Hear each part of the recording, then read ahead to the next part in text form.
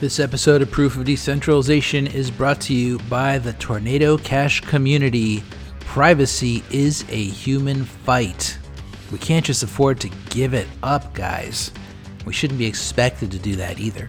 The Tornado community gets this. They're working hard to ensure that DeFi users get access to the privacy that they need. Ethereum is transparent. That has really good points, and it has really bad points.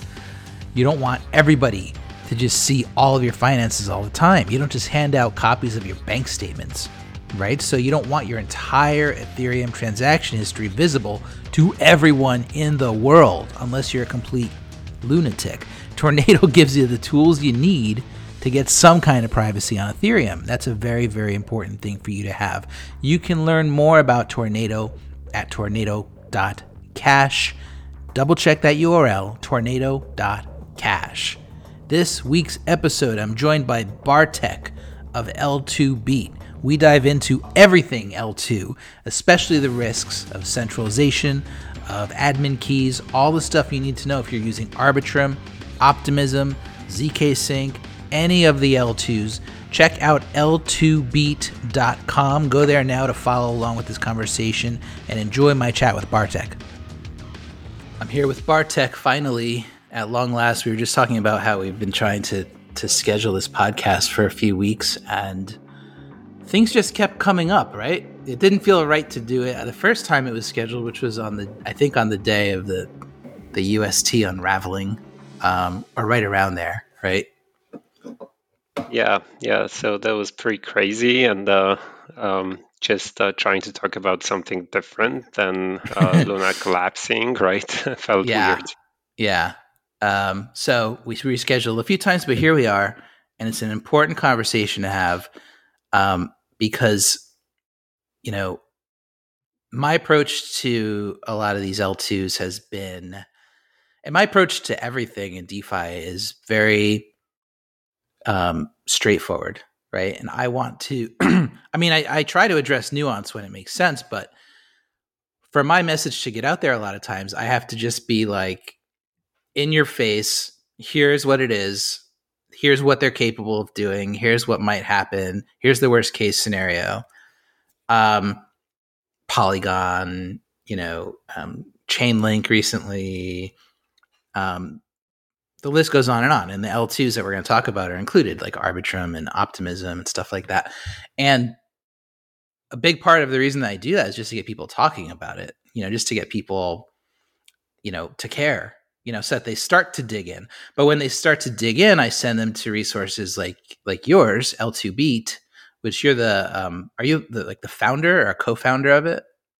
This is the project that I helped founding a while back. So I'm not the only founder. I work with two colleagues, Chris and Piotr, and we're growing the team right now. But I originally co-founded and came up with the idea. Yes. Okay. So yeah, I send people to resources like yours, and I use them myself because once you're aware of the issue through my loudmouth tactics, then you want to dig in. You want to get more of the nuance. You want to understand, the real issues, and not just be surface level all the time, but actually dig in and understand, oh, so the multisig can do this, and you have to worry about this centralized sequencer, and, these things with L2s. So I'm glad we get to talk, because your take is really, it's a lot more objective, and a lot more even-handed from a technical point of view, right? As opposed to my sort of more philosophical and political takes sometimes. And so it's good. I feel like we could have a really good conversation over the next hour about the issues, because we both agree there are issues, right? There are risks with L2s. How did you get involved with wanting to start this, and what's your background that led you up to being this L2Beat, L2 expert? Okay, so I've been working with the MakerDAO for a number of years, and this is my main project. I'm still at MakerDAO, and I've done a lot of different work, but quite recently I got mostly involved in essentially shaping up the multi-chain strategy. How do you actually scale MakerDAO to other chains, but in a responsible way, right? And I think MakerDAO has actually a very unique problem because we want to move DAI to different chains in such a way that all the DAI across different chains will be essentially fungible to end users. So to do so, we need to really understand the risks of each of these chains, right? DAI is originally created on Ethereum, and ideally, all the other chains should somehow inherit the security of the Ethereum so that if you have DAI on, say, Optimism, Arbitrum, any other chain, really, you should feel that you're holding the same token. And more importantly, the MakerDAO should really treat that DAI very much the same way as DAI on the mainnet Ethereum. So we kind of realized, very early on that the only way to approach this is to fully understand the risks and to manage these risks appropriately. So I tried and I started to kind of analyze these different chains and created this massive spreadsheet. I was trying to raise awareness inside the DAO about the spreadsheet, but spreadsheets they are hard to maintain and even harder to make people aware of, right? Because it's just one link. So frankly, the main idea about this project was to create a website so that we could actually publish, all the information that we kind of gathered, and that was the first version of the L2 beat, right? It was literally an expression, or I don't know, a way for me to publish all the information that I sort of researched about all these chains. But then it got to be something much bigger because we found after a couple of months that people were actually using it as a resource, and we got more and more attention, and suddenly it became more and more important somehow. And we felt that it's not just publishing information. There's some responsibility with it as well. And at the end of the day, right now, I feel that the main reason this site exists is to let the community take care of essentially assessing the risk of all these different platforms, right? So that you don't have to trust, the vendor, the platform vendor, so that they will tell you what is the security of your funds. It should be the community efforts to make sure that certain risks are exposed essentially, and they are made available for everybody. Everybody should essentially make a decision, right? Whether they should use this platform or not, and how this risk should sort of affect, their decisions. Yeah, and that's, first of all, great alpha for anybody who's looking for really detailed risk assessments of a lot of different crypto assets, L2s, and other protocols. The MakerDAO, it's in one section of the forum, right? It's like the risk assessments, or I forget what it's called exactly, but there's excellent breakdowns of everything that MakerDAO has ever considered adding as collateral. And then the L2s obviously are not collateral, but they're, it's another very important risk assessment that you worked on. So I recommend, even if you're not interested at all in MakerDAO or anything it's doing, those risk assessments are great.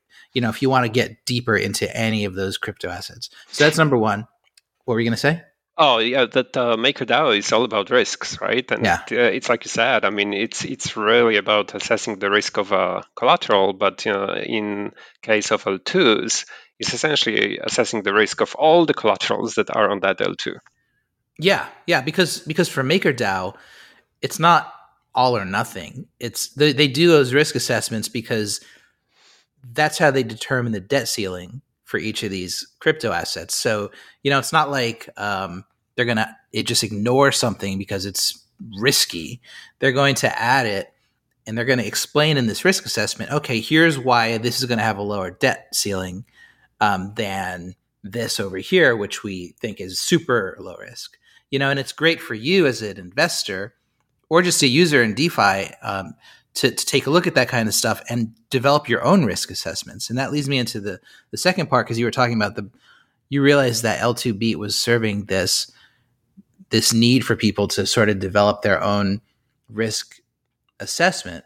And that's 100% the way I think all of DeFi should be available to users. And it's not, is that I don't believe super risky, ridiculous gambling type DeFi protocols should just be shut down. I don't think that at all.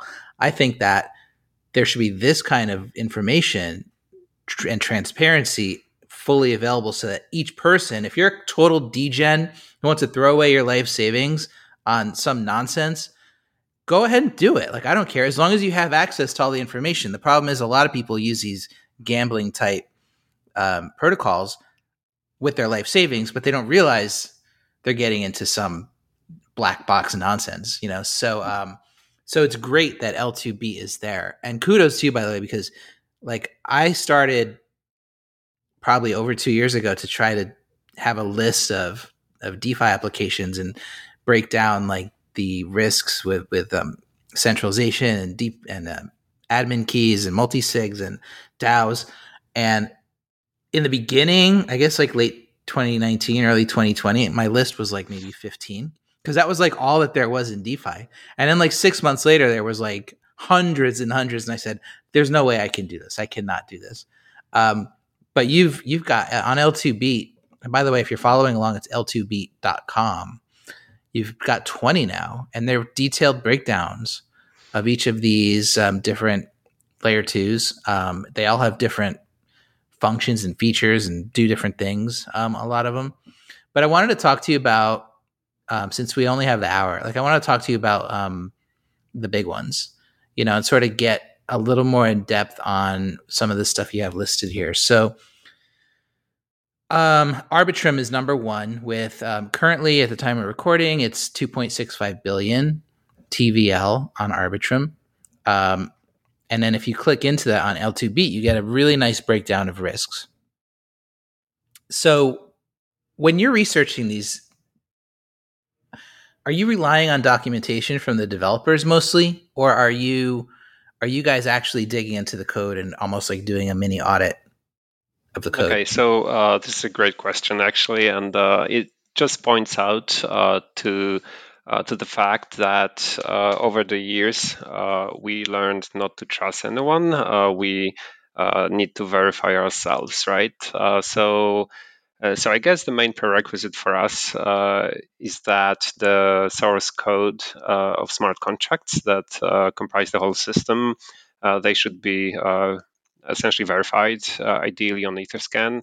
I do understand that Etherscan is the centralized service, and the ideal situation is that we double check, because otherwise you're essentially trusting Etherscan to tell you the source code is verified, right? But if your system has no source code verified, then it doesn't matter if it's a DeFi app or L2 or whatever. You're essentially throwing money into the black box. And I don't think there's anything more degen than just simply throwing money into something that you don't understand how it works, right? Mm-hmm. And then the next step, obviously, would be to read documentation, but you have to realize that in software engineering, there are different roles. A lot of engineers don't like to write good documentation. Sometimes it's written by other people. Sometimes it's not updated. So at the end of the day, you have to rely on the source code. So I treat personally documentation as some sort of auxiliary resource. But ultimately, it's all about reading the code. So it is kind of almost like an audit. However, this is not an audit, right? Every single audit, so like a professional audit, is essentially a way to check if the source code does what it's supposed to do. Be it a security audit or some other audit, there must be a spec and the code, right? And most auditors, they wouldn't like evaluate if the audited source code makes sense or not. They would simply check if it does what it's supposed to do. Whereas what we do, I would say that it's more of a architecture review of a system, right? So we also read the code, but we focus on different things. We essentially focus on how the whole layer 2 is constructed, which smart contracts are used to make the whole construction, what are the security assumptions, who is the admin, who's the owner, what they can do to the system, what are the parameters that they can change, and how these parameters affect the security of users' funds. So these are the main questions that we keep asking ourselves, right? And as you have observed, this is a lot of work because these systems are quite complex, and obviously, once we see more and more of them, we will need to find a way to scale these efforts. And I think the two primary ways of doing this is to engage community more and more, and this is what we've been working towards. And we also are building some automation tools, right? Which, again, our IT background allows us to do this quite effectively. And if your background is different, then you will probably doing everything in a spreadsheet, right? And you will have very likely the information which is not up to date. So Right. yeah, so to sum up, we read the source code, we don't trust documentation, and we also almost always engage with the respective teams to kind of verify our claims. Okay. So, yeah, you're right about the documentation. I run into that challenge a lot too, and I find that it can be a great project with great developers, and it can even look like thorough documentation. But the challenge with DeFi and I guess it is with smart contract based applications is that the documentation sometimes is sort of in this bubble, right? And this bubble will tell you, okay, here's what the application does, here's how it works, and there's very clear boundary around that bubble. That bubble could be completely dependent on the assumption that this admin key is secure or that this multi-sig is secure. And very often, and this happens a lot, like Chainlink's a great example. Like Chainlink has very thorough documentation. You go on their website and it's like, treasure trove of docs and links and all sorts of details about how things work. But there's zero mention of a multi-sig, zero. Right. And so it's like you have this, just think of it like a bubble. That's the application. And then there's this one string hanging off the edge that is not covered in the documentation. You don't get this in traditional technology like as much because usually that bubble is your entire app, right? It's all of your tech fits in the bubble. But with DeFi, you always have to think about these extra little things that might be sticking out here and there. And that's what you've done a really good job of doing with the risk summaries. So I totally hear you, and it's an ongoing challenge. And I think, by the way, when those things are excluded from the documentation, personally, I don't think that it's done on accident. I think that developers are often taking advantage of the fact that people aren't thinking in this adversarial way. And I think that Chainlink's like, why would we document this multi-sig? We're going to get rid of it later. It's this little thing hanging off the edge of our app that we're going to slice off, later. It's like an appendix, right? It's like but it's like it should be documented. It's part of your security model. You have to go there. You have to be open. And Arbitrum, Optimism, same. So you have thought on that before I go into the risk summary? Because I want to talk about that stuff. Yeah, well, I'm not sure if I would agree 100% with you on the fact that this is intentional, that teams tend to omit this kind of information. It just feels to me that more often than not, all these systems are highly complex. Most of them, rollups especially. I mean, they're extremely complex pieces of tech, and I would probably say that it would be strange if there was no some sort of a emergency stop button of some sorts, like a circuit breaker, in case there's a serious bug being discovered, right? So these teams, um, because they are trying to be responsible, they like let themselves an access to such button. But of course, by doing so, you suddenly need to trust them, right? That they are not malicious, and you run into this dilemma. Do you risk not having this circuit breaker, and if there's a bug, there's nothing anyone can do, or there is the circuit breaker, and if everything goes well, the system works as intended. But if something really terrible happens, there's this emergency team that can actually press the stop button, right, or can do the emergency upgrade. And I think that's been an ongoing debate, how to actually make it so that you do have this emergency button, but this is not exploitable, right? And this is really, really hard. And everyone that I talk to care a lot about this topic, right? So It's it's not fine like, to it's fine to have the emergency button, and that's like a separate debate almost to the documentation of it.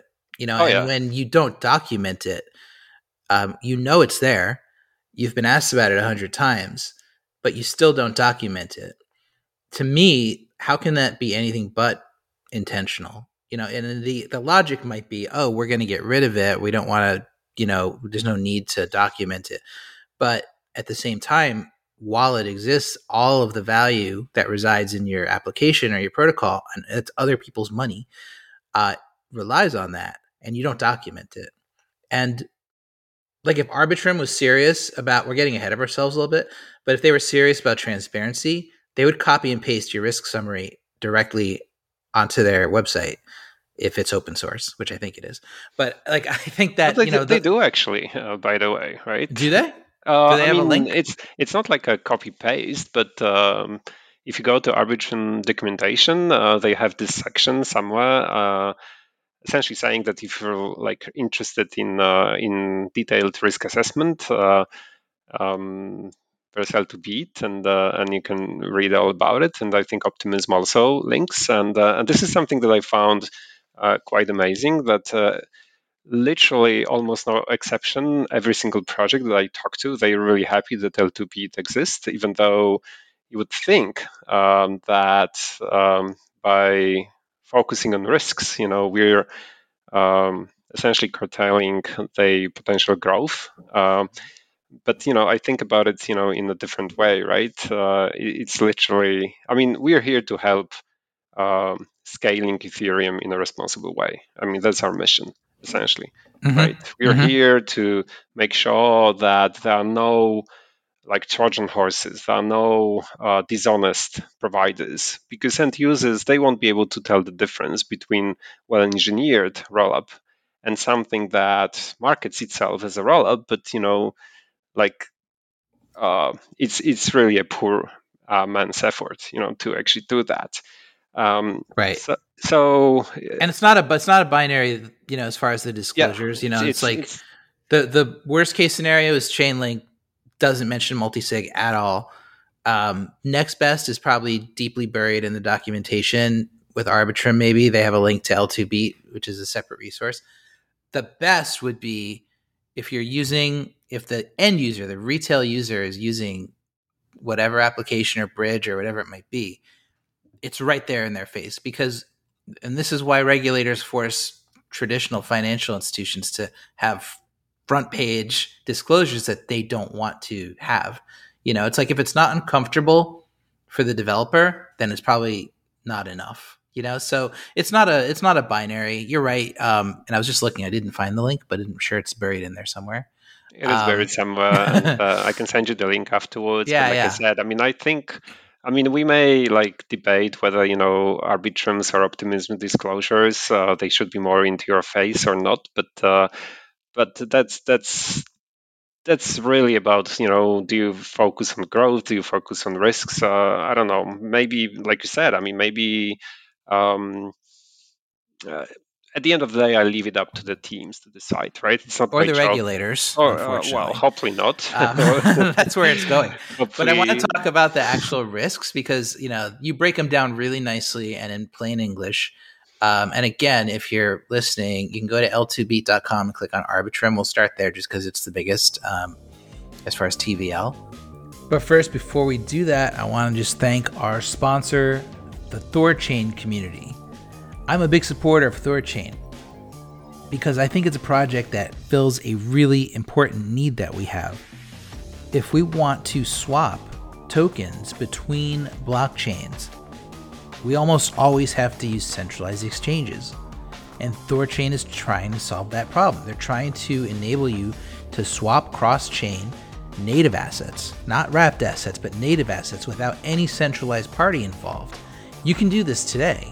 You go to thorchain.org, you click on swap, it'll take you to Thor Swap, and you can swap Bitcoin for Ethereum. You can swap all these different crypto assets across chain, and that bridge in between, that's Thorchain. And they're competing with the centralized exchanges. If they succeed in this mission, it could entirely change the way that we think about centralized exchanges. They might even become obsolete. This is a really important thing to get behind. It's not perfect. They're still working on it. It's still experimental. And remember, just because I tell you to use something doesn't mean you should run and use it. Go to thorchain.org, read up on it. It's a great thing to learn about, even if you never use it. If you learn about it, it'll kind of make your mind open up to some new ideas. And that's what I'm encouraging you to do right now. Go to thorchain.org, read the docs, read the info, and see what you think. Thanks to Thorchain community for sponsoring this episode. A lot of these risks exist on other L2s that L2Beat has reviewed. So I think it's relevant to take a look. And you don't mince words. Like, you look under risk summary and it's straight up. Funds can be stolen if, and then you list off two things there. The first one is, and maybe we should just go through them, like, and give a top line of what each of these means, because they are, and I know you can click on them and get more detail, but so none of the whitelisted verifiers checks the published state, and you mark this as critical. So can you just give a little explanation of what that means? Yeah, so essentially Arbitrum is an optimistic rollup. So it's like a class of systems, and every single optimistic rollup would probably have this property. They do rely on the fact that there are what we call external validators or watchtowers or fishermen. I mean, there are different terms that we tend to use for this role. But essentially, the way optimistic rollup works is that block proposer of L2, they claim that new state of the L2 is something, right? And they publish it to mainnet Ethereum without any proof.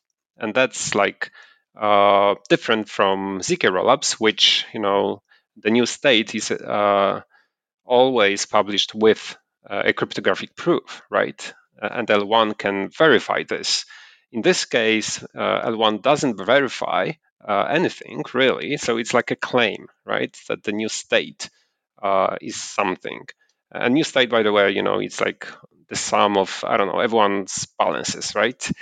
So essentially, the L2 sequencer or block proposer, they would periodically claim that the new state is something, and if no one objects, this is considered to be truth, right? So this is the whole idea. And obviously, for this to work safely or securely, there must be something or someone observing this claim and independently checking it. If there's no such entity at all, then this claim can be anything really. Can be a lie, right? Can be any made up state. And if sequencer can made up state, the state may say that every single token belongs to the sequencer, right? So eventually they will be able to steal everything. And we have quite recently run an experiment on another optimistic rollup called Fuel. Interestingly enough, if you go to L2Beat main site, you'll see Fuel at the very bottom of the list, right?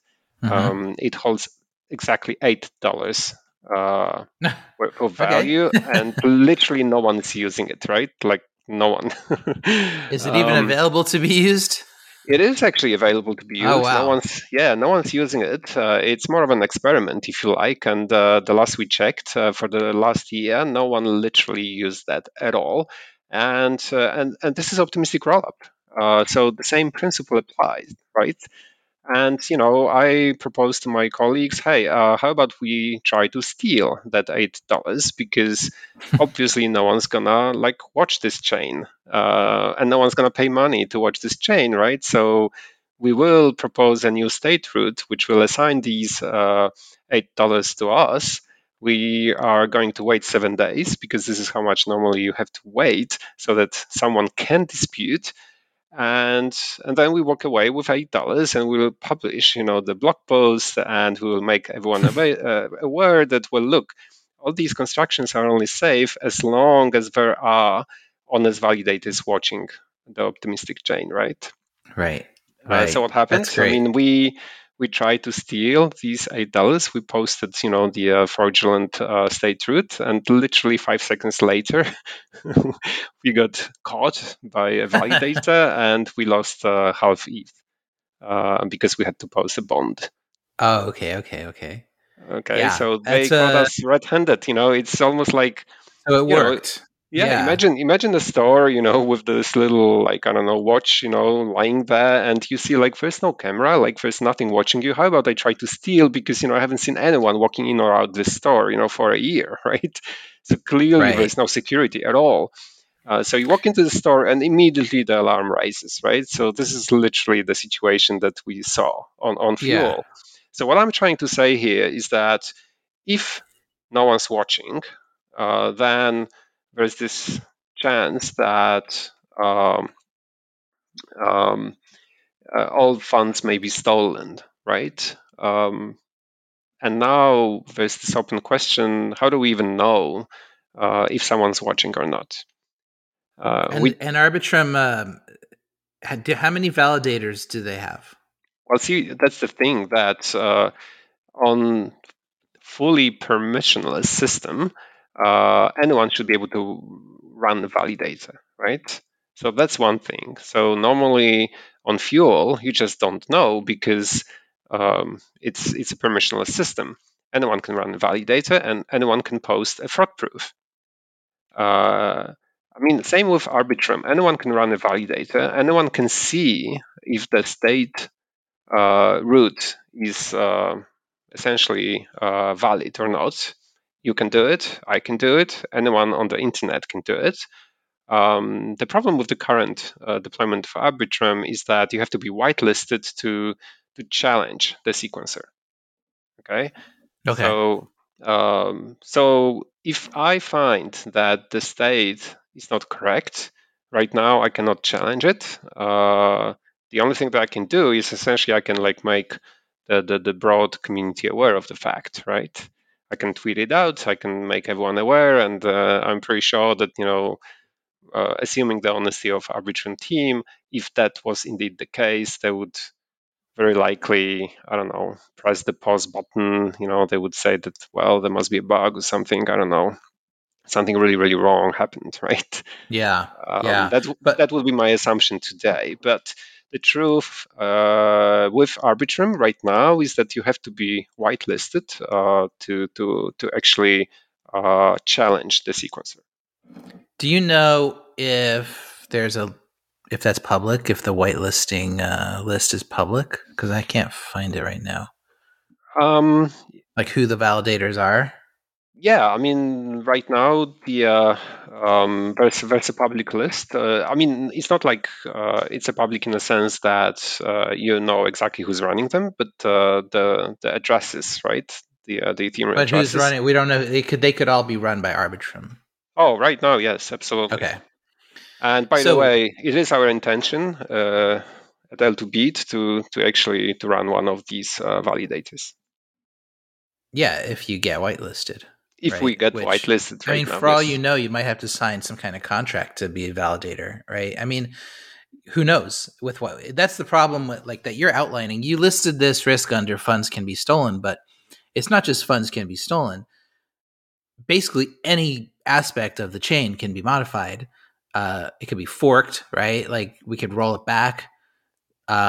We could do just about anything if nobody objects.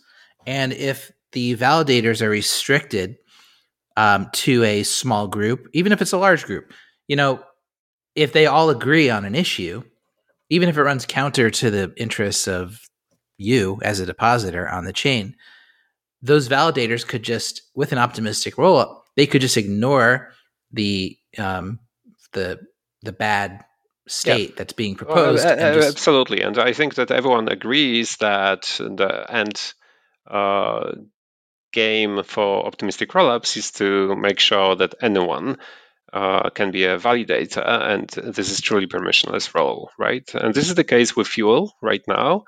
It's not the case with Arbitrum, I believe, because I mean, you would have to ask them why this is the case, but to me, it's very likely that they want to have these kind of training wheels for a while. They want to make sure that there are no bugs in the system.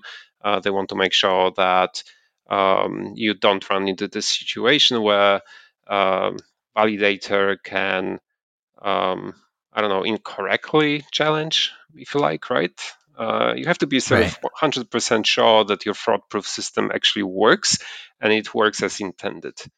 And it does take time, I think. And in my personal opinion, it does make sense to sort of start off with the validators that you know that are honest, and then maybe after a while, once your confidence grows that the system is actually sound and bug free, you open up to anyone really to pose a challenge. Yeah, and I'm sure if we asked Arbitrum, they would say that's the goal, right? The goal is to open it up and to let anybody be a validator so that we can have a safer Yes. system for everyone.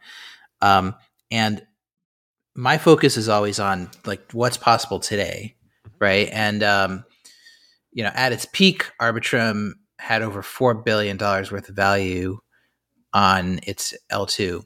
Now it's down to 2.7 just because of the price drop and stuff. But what that boils down to is there's $2.7 billion worth of value that is at the mercy, so to speak, of unknown people.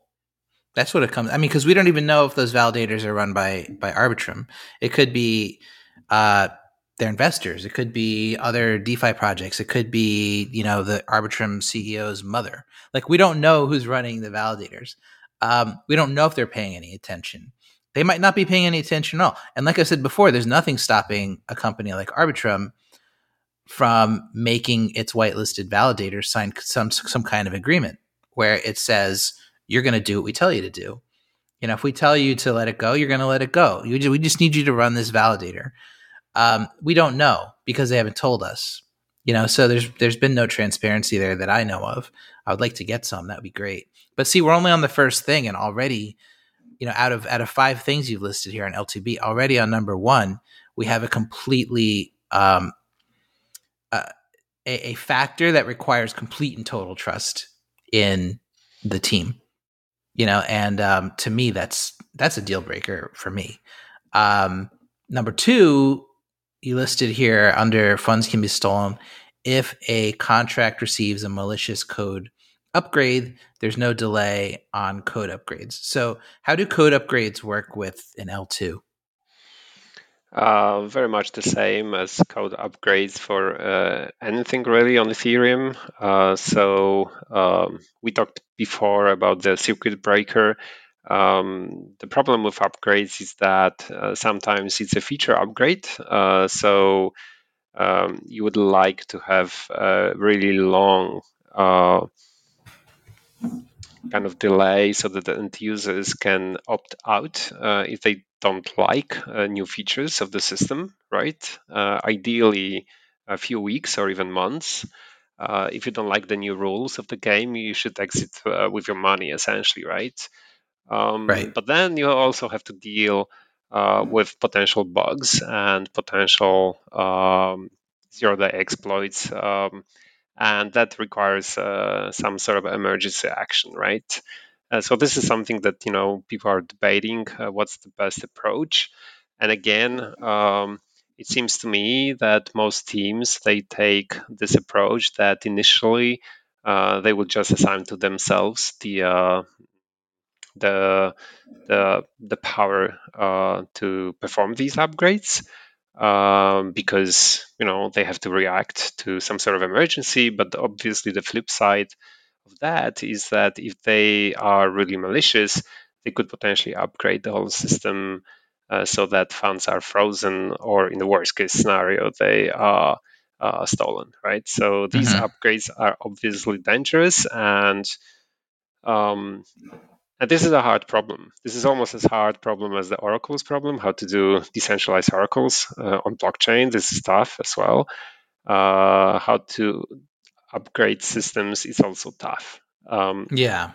And this is the multi-sig admin key problem that keeps Yeah. coming up. Oh, absolutely. I And mean, this is not that different, right? And people are pointing out to protocols like, say, Uniswap v2 that did not have any type of upgrade facility. But Uniswap v2, it's essentially a smart contract that the full code can probably fit in one screen, right? This is very, yeah, very simple.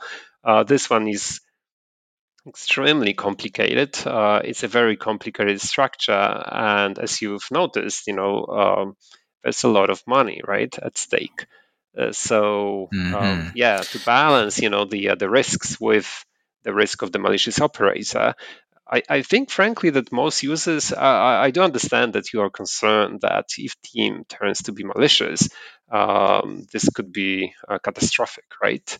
But I do wonder if most end users they actually um, are not more worried about the potential exploits and the bugs, and they would gladly trust the team to have this upgrade facility, right, just in case. I think you're right that users want to be protected, and I don't think that multi-sigs are necessarily a bad thing all the time.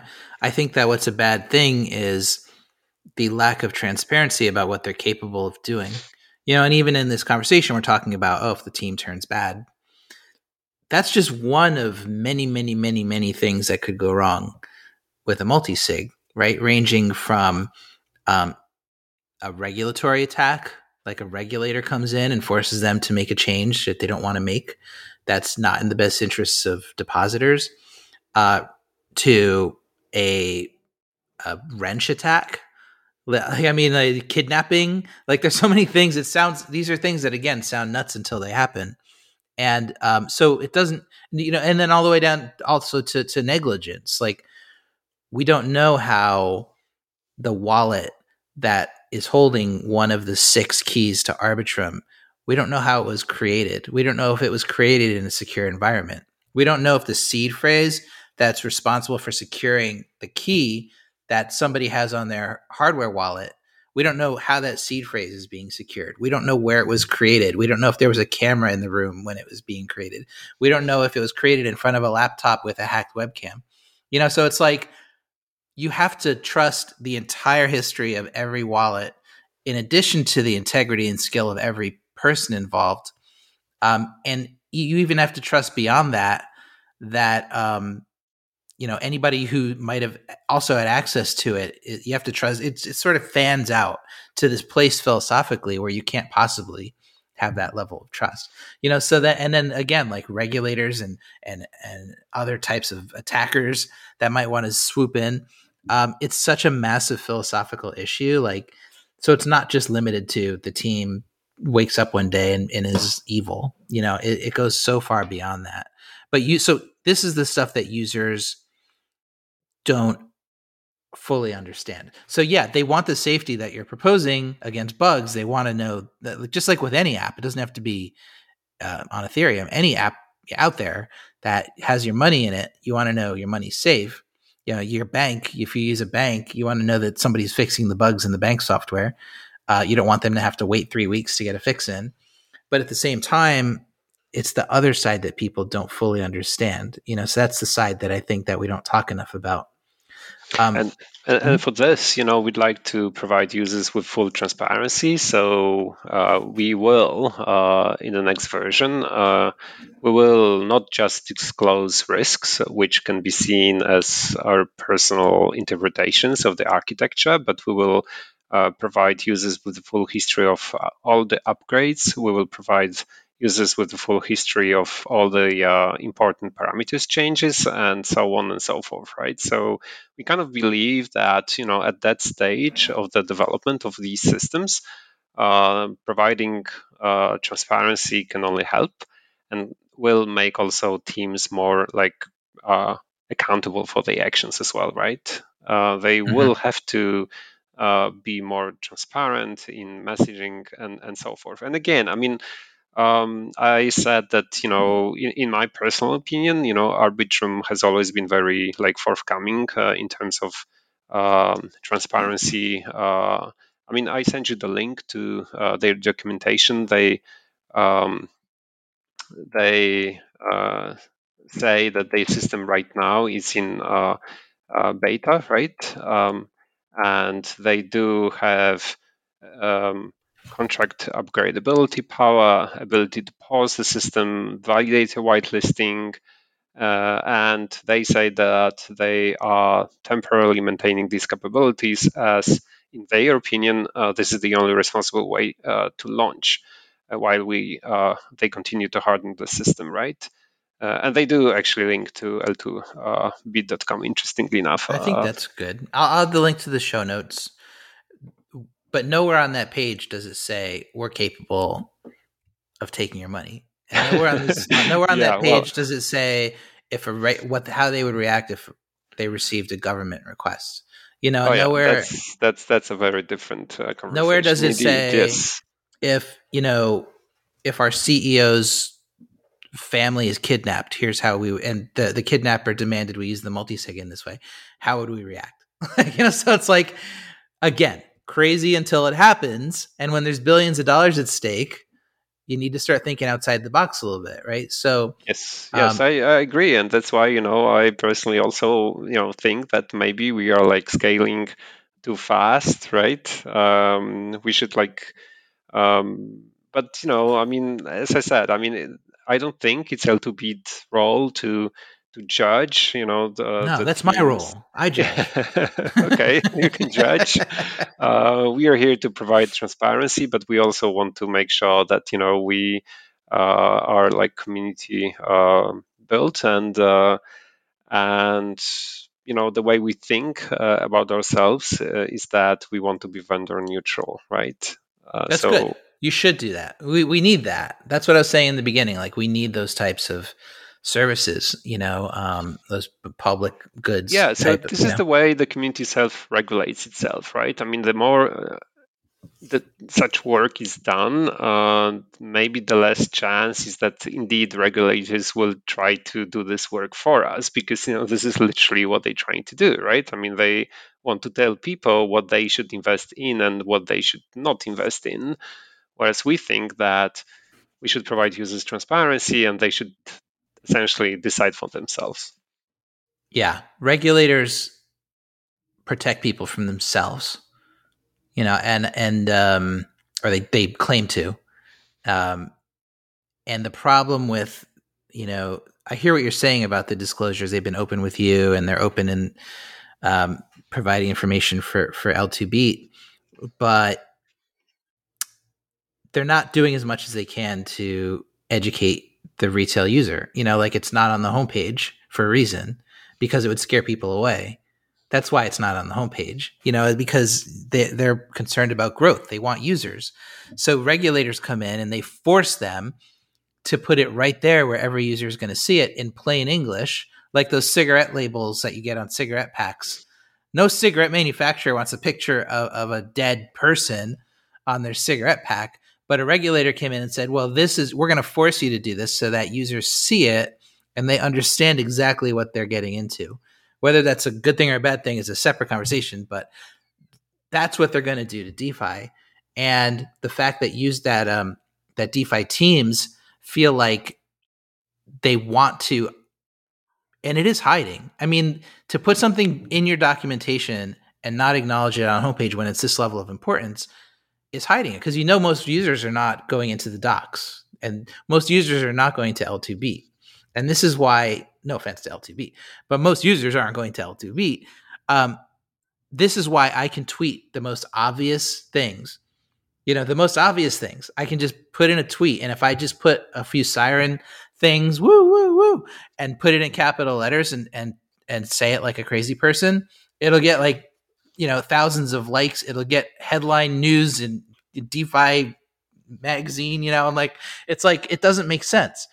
And it's only happening because all the information's there. It's there on the chain. It's there in L2B. It's there in the documentation, but people don't look at that stuff. They only look at the headlines, and if this was on the homepage, it would be a different story, but it's not, so that's what I've been pushing for. But on Arbitrum, there's an admin key, right? So on your Arbitrum page under smart contracts, you have all these listed contracts here that can be upgraded.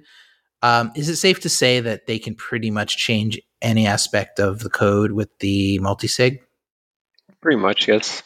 Okay. And it's a 4 of 6 multi-sig is what's listed here. And you do a great job of listing the contract. And then here's a link to the admin key, et cetera, et cetera. There's like probably at least 10 contracts here. But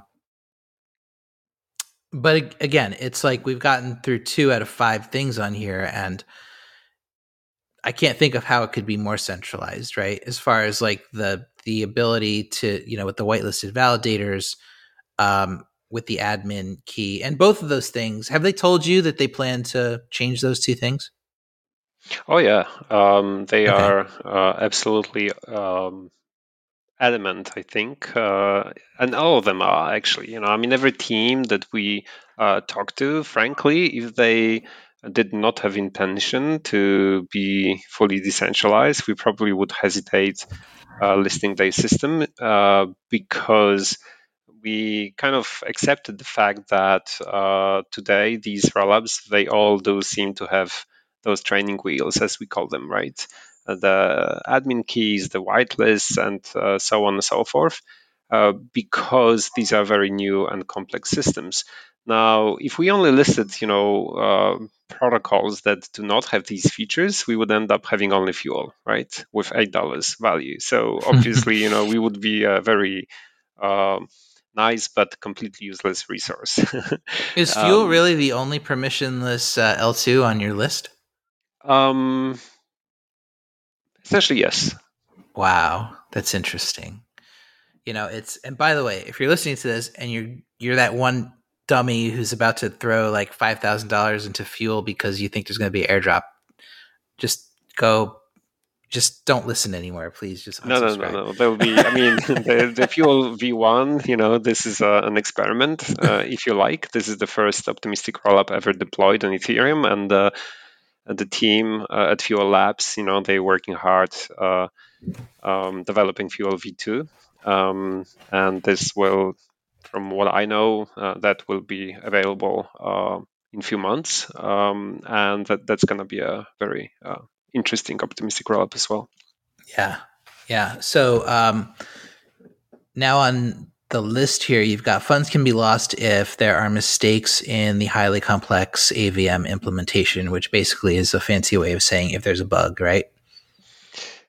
Yes. And this is a very nuanced point because this is a very interesting observation that the more complex the system you have, obviously there's more like opportunity to introduce unwanted bugs, right? So you'd like your system to be as simple as possible. So this is essentially the approach that we've always taken at MakerDAO, just to make sure that the code base of MakerDAO core contracts are as succinct, as small as possible. And we took months and months, trying to verify them, formally verify them, right? I mean, we take security very seriously at MakerDAO, and what we saw, especially after the DeFi summer, that people became very, very reckless, right? The code base is very complicated, and it's just harder to maintain, and it's harder to reason. So you'd like to make sure that your code base is minimal, if you like, right? And that does require a lot of conscious effort. So interestingly enough, this is the one of the things that Optimism is trying to compete on with Arbitrum. They say that they try to make their code base as small as possible. They call it a minimal diff from Geth, and they are, I guess, rightly proud of the fact that they try to minimize their code base, right? The current version of Arbitrum is actually quite complicated. Um, but again, I mean, we're only evaluating the current version, right? I mean, Arbitrum is working on the new version. This new version will be based on EVM, not AVM. So it's going to be a little bit different. And again, certain risks may be just smaller, right? Yeah, but if you're there today, it matters, right? Because there's probably nobody outside of the core team who's read the Arbitrum code and fully grasped it because of its complexity, right? It's So, possible. and that's why they need the admin key. That's why they need the whitelisted validators, right? Because they want to have every possible opportunity to fix something, an unpredicted event from, if it happens and it's damaging to the state of the chain. Yes. They want to be able to fix it. Yes. If they're attacked and something, somebody's about to drain everything, they want to lock it down. And interestingly enough, they've got 7 days to actually block it, right? Right, because of the delay in writing back to the main chain, right? But then the other thing is they could also roll it back, right? Like if something happened and they were able to lock down the bridge and just keep everything in Arbitrum, and they're like, you know what, we're going to roll this back because this shouldn't have happened. There's nothing stopping that. That would be an internal Arbitrum decision. It's not like the Ethereum rollback where the community is weighing in. This would be like the core team of Arbitrum making an arbitrary, that's interesting, arbitrary decision to do a rollback. That's within their power, right? I think you would be probably more right to say that they are able to fork their system. Technically, they cannot roll back because the transactions on Arbitrum, once they are posted to L1, are final. But they could potentially fork the system if there's like a catastrophic bug. And they could potentially somehow, I don't know, that would be highly complicated, but I think they would be able to somehow, through upgrades and whatnot, right, by some complicated mechanism, I would assume, they would be able to move the state over to a new fork. So they could simulate a rollback in a way. Well, yeah, it's not exactly a rollback, like from the technical point of view, but indeed they would be able to kind of recover, right? I guess my point is that they've kept every possible tool in their tool belt that they could keep to fix problems that might come up. There's really nothing that they can't fix using all of this centralization, but at the same time, the centralization puts every user's trust in this core team and whoever else they've sort of outsourced like validators to and stuff like that. Yeah, and this is the current state. And like I said, I mean, I strongly believe that the team's intention, every single team's intention, is to consider this temporary. But obviously, I would agree with you if you said that that's what every single team would say, right? At that It point. is. I've never met a DeFi team that didn't say that. And then, but the I would say out of all of them, like there's maybe less than 10% have actually achieved their roadmaps, and then the rest are still trying to get there, or they've given up and just said, screw it, we're just going to keep our multi-sig. So you have funds can be frozen if the centralized validator goes down, users cannot produce blocks themselves, and exiting the system requires new block production. So we hear this a lot that roll up friends say, you know what, even if we go out of business, you'll be able to execute a transaction on Ethereum to be able to get your funds back. But what this is saying is that that might not be the case. How would this work? To exit funds, you need to essentially submit, let's call it a withdrawal request, right? Like a transaction. So normally this transaction will be sent to Sequencer, and Sequencer will try to process this transaction. I mean, Sequencer can censor you, or Sequencer can be down, right? So this, it would appear that there is no entity to send this withdrawal request to. Fortunately, you can actually do it via L1, and you can include this withdrawal request in what's called a delayed inbox on L1. And assuming that L1 is censorship resistant, you will be able always to do that, right? So this is a good news. The bad news is that regardless of whether you post your withdrawal request to Sequencer or you do it via L1, which is more cumbersome, but it's doable, there must be an entity that processes your withdrawal request. And by doing so, this entity should post a new state root on L1. And until that's done, you cannot take your funds out from essentially an escrow on L1, Okay. right?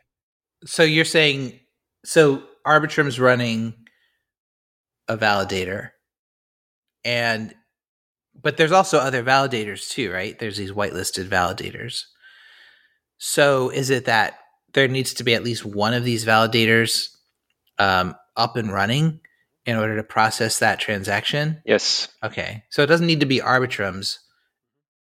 It could be any of them. But for now, Arbitrum's whitelisting. So it needs to be are whitelisted by Arbitrum. So if Arbitrum goes out of business today, shuts down whatever they're running in their office, and the other validators stay up, you're okay. But if they go away too, then your money's gone. It's frozen. It's frozen in time. And unless somebody spins up another validator in the future, you wouldn't be able to get it back. Pretty much so, yeah. Okay. That's so it's different with ZK rollups, right? Or is it? Because I thought that you were able to get your money back through the L1 without having to rely on like ZK Sync or Loopring to still be there. Yeah, for some ZK rollups, like ZK Sync V1, the one that's right now on the mainnet, indeed, the case is that if they go dark entirely, then users will be able to enter what's called essentially an exit mode, something like this, right? They will submit a request via L1, and if this is not answered for a period of time, essentially the rollup will shut down, right? And when it's shut down, users will be able to exit their funds based on essentially the last committed state. So everything that happened after the last state commit, it will be essentially forgotten, but the last state will be used so that user could exit these funds. So that's the state with ZK Sync, and the reason why you can do it is essentially because you, as a user, you are essentially able to stop the whole rollup, right? Now, for a number of reasons, this is hard or almost impossible to do with general computation rollups like Arbitrum, Optimism, and also you won't be able to do it, as far as I know, with zkSync 2.0, because stopping a rollup, if this rollup holds not just your funds but different DeFi applications, like say Uniswap or more complex applications, suddenly this state is very complex and that requires interpretation. It's not just your balance. It may be a very complicated state of the DeFi on that rollup, right? So instead of stopping the rollup, I believe that the current plan of zkSync is essentially to allow other provers to take over, right? So Okay. you'll be able essentially to, if the prover goes down, you'll be able to kick it out from, let's say, this whitelist, and you'll be able to propose another one. So someone will always be able to uh, take over, if you like. And Okay. and this is probably the mechanism that I would expect from Arbitrum moving forward, right? So it is possible with an optimistic rollup, just like it is with the. Yeah. It's just Okay. that right now, because of the whitelist, that might be problematic. But eventually, I hope that this is something that definitely will be possible on Arbitrum. Uh, in a sense that if they go dark entirely, someone else should be able to take over. Is optimism in the same boat with whitelisted Yes, validators? Okay. right now, yes. Oh yeah. Okay. That's great Only, information. yeah, it's only fuel with $8, right? I Which is guess the complete. other concern would be if if a government did come in and shut down Arbitrum or force it to freeze for an indefinite period. It's like your funds are still there, but we're freezing it. Arbitrum's going to freeze its validators. Our whitelisted validators are going to freeze. It's a small enough group with enough power centralized where that could happen, and the money wouldn't be gone. You just wouldn't be able to get it until they reactivate the network. Um, so that's probably a bigger concern to me than like Arbitrum running out of money and going out of business, because that would happen over a longer period of time, right? If a government swooped in and said, we need you to freeze this for 6 months while we investigate XYZ. Or, hey, we just learned that Vladimir Putin is using Arbitrum to do this and that, and he has, $800 million there. We need to freeze this. Um, that's not out of the realm of possibility, like that could happen. And we're reaching numbers now, especially if we do return to like a bull market or a DeFi summer or whatever again, where all of a sudden Arbitrum is 8 billion, 10 billion, 50 billion TVL. It's there's no reason it can't happen, at least not until as long as we have anonymous usage, right? So, which is another.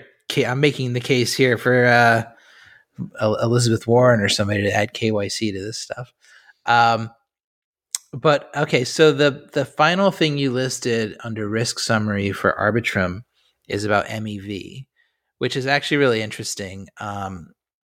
For a final point for us to hit on, MEV can be extracted if the operator exploits their centralized position and front runs user transactions. And just a really, really quick and simple explanation of what MEV means if you're new to it.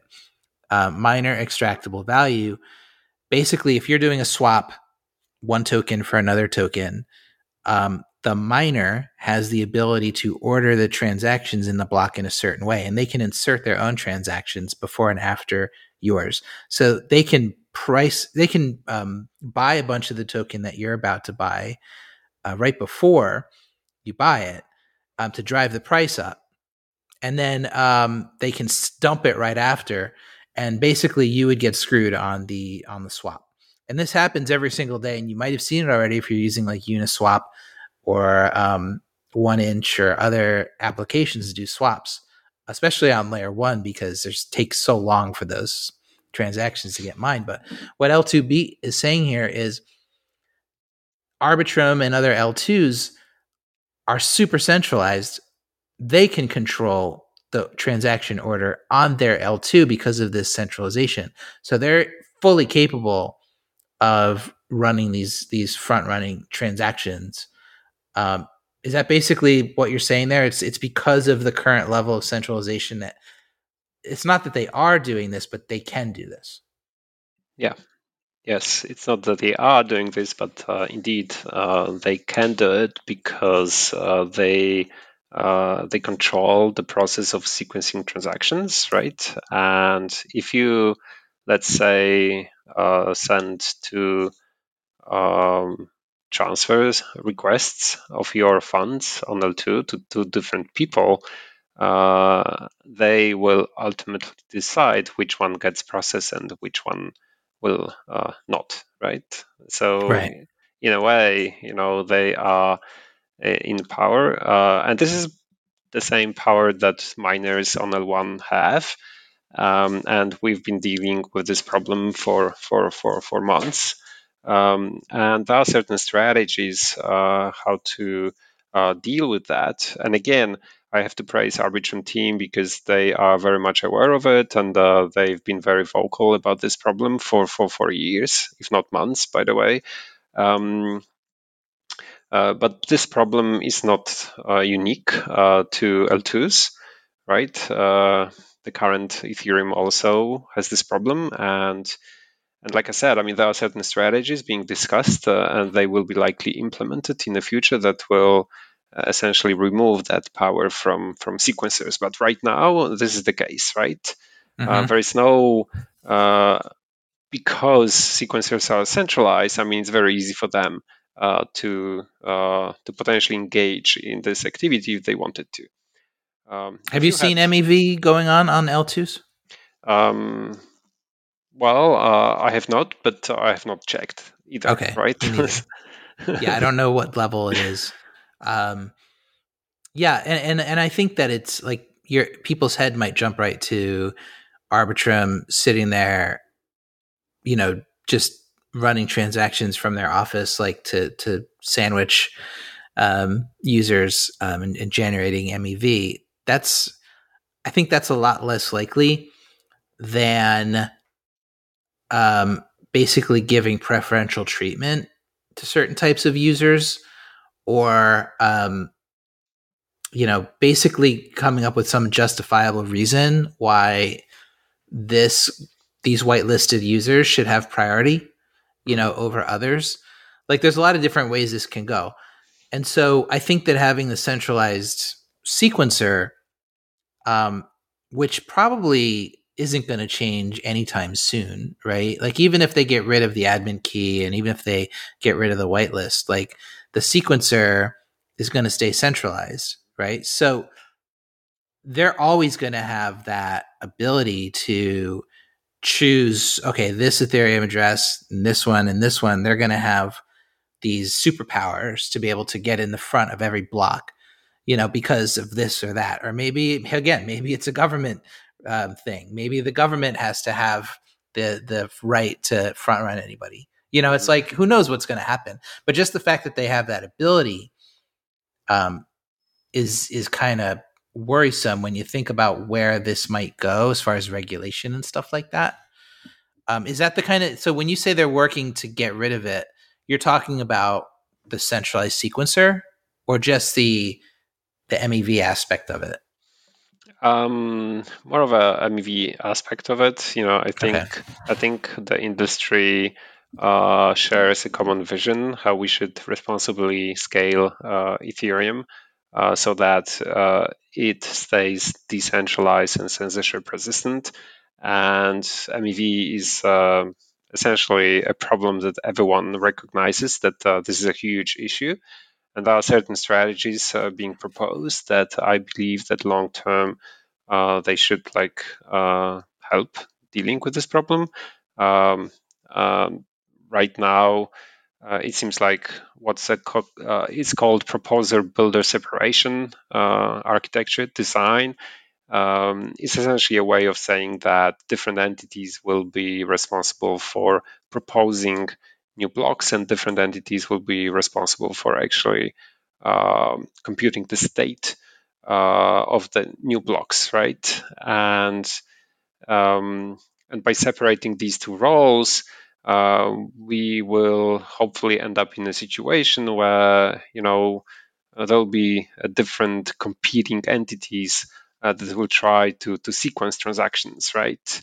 And the proposers, the entities that are actually computing the state, they just don't know exactly what will be the sequence, right? They will essentially be delivered a package with transactions, and they will have to simply run through these transactions and compute a new state without having any ability to essentially influence the sequence of these transactions, right? So it's a relatively novel design, and I believe that in the future that's going to be probably the typical design for all these constructions. But right now, I mean, we're definitely not there Okay. yet. Yeah. Yeah. Not yet. Everything is coming. Right? Everything is coming. Yes. We can only hope. We can only hope. We can only hope, but at the same time, like I said at the beginning of this conversation, L2Beat is here to not just to inform users about the risks, but also to promote the rollup centric scaling roadmap of Ethereum, because we happen to believe that this is the only way that we know of scaling blockchains that will not lead to centralization, right? And this is something that we don't want. Is it? I mean, when you say that, it is centralized, right, at launch. So we have to, we want to avoid centralization, but we have to centralize now in order to do that later. Yeah, we have to centralize now in order to decentralize later, in a way, right? See, this is the message I rarely trust. Uh-huh. But I hear you, and it's good to have you guys as a proponent of that, of the scaling effort, and I think that without this resource, we'd be in the dark with a lot of this stuff, so it's really, really great to have. So if you've listened to this whole thing, you got to go to l2beat.com. You need to, there's a lot of information. Just look at what is interesting to you. You're probably dealing with Arbitrum, Optimism, there's DYDX and Loopring, and it goes on and on and on. But look at it and don't be afraid to admit to yourself, once you learn more about the risks, don't be afraid to admit to yourself that maybe it's too much risk for you. Maybe you need to make it a judgment for yourself. Now that if you're using Arbitrum and you have, half of your life savings there, but you have to trust this core team to do all of this stuff right, or else that life savings could be in trouble. You need to be rational about this stuff. And yes, it's going to change in 6 months, 12 months, 18 months, whatever. But you have to think about today, like, what is the risk?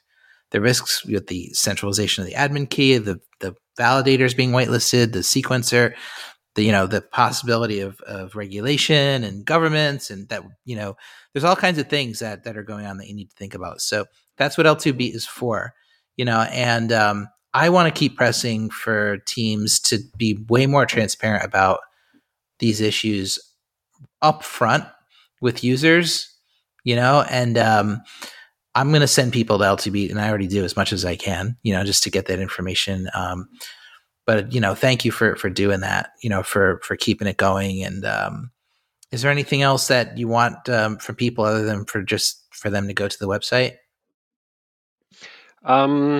Maybe this is a good time to tell everybody that this is just the beginning for L2Beat. We're not going just to focus on rollups and L2s. In fact, right now we are working on a bridge framework. Nice. So a very similar risk framework for all types of bridges, not just rollups. By the way, rollups can also be seen as a type of a bridge, because we've been talking about moving your funds into a rollup and back, right? But you'll be moving your funds into different chains and rollups as well, using different bridges as well, right? And we want to have a very similar framework so that users can actually understand better, not just how much does it cost to move money and how fast is the bridge, but also we want to inform them what are the trust assumptions, right? Do you need to trust the team? Is the bridge upgradable again? Can you be censored on a bridge, right? And if you are censored, then what is the consequence? Are your funds gonna get stuck in the bridge? Or you'll be able to somehow retrieve funds that you've moved to the bridge, but they got stuck for whatever reason, right? And nothing happens. So we'll be looking at not just rollers, but also all the bridges as well. And there are a lot of nice things coming to L2Beat. That's awesome. I can't wait to see it. All right, well, great. Well, thanks for joining, man. I'm really glad we got to do this. I think I have so much more to talk to you about. So I feel like we might want to do it again sometime. There's so many other issues. Like you just brought up censorship, and I think that's something we just didn't even talk about at all, which most of these L2s are able to do today, could be forced to do today, but hopefully later in the future. Maybe the next time we do this, they won't have that power anymore, but I kind of doubt it. I think they will. All right. But in the meantime, thanks so much. Yep. It's been a pleasure. Thank you. L2Beat.com. Thank you so much for having me. And it's been a pleasure talking to you.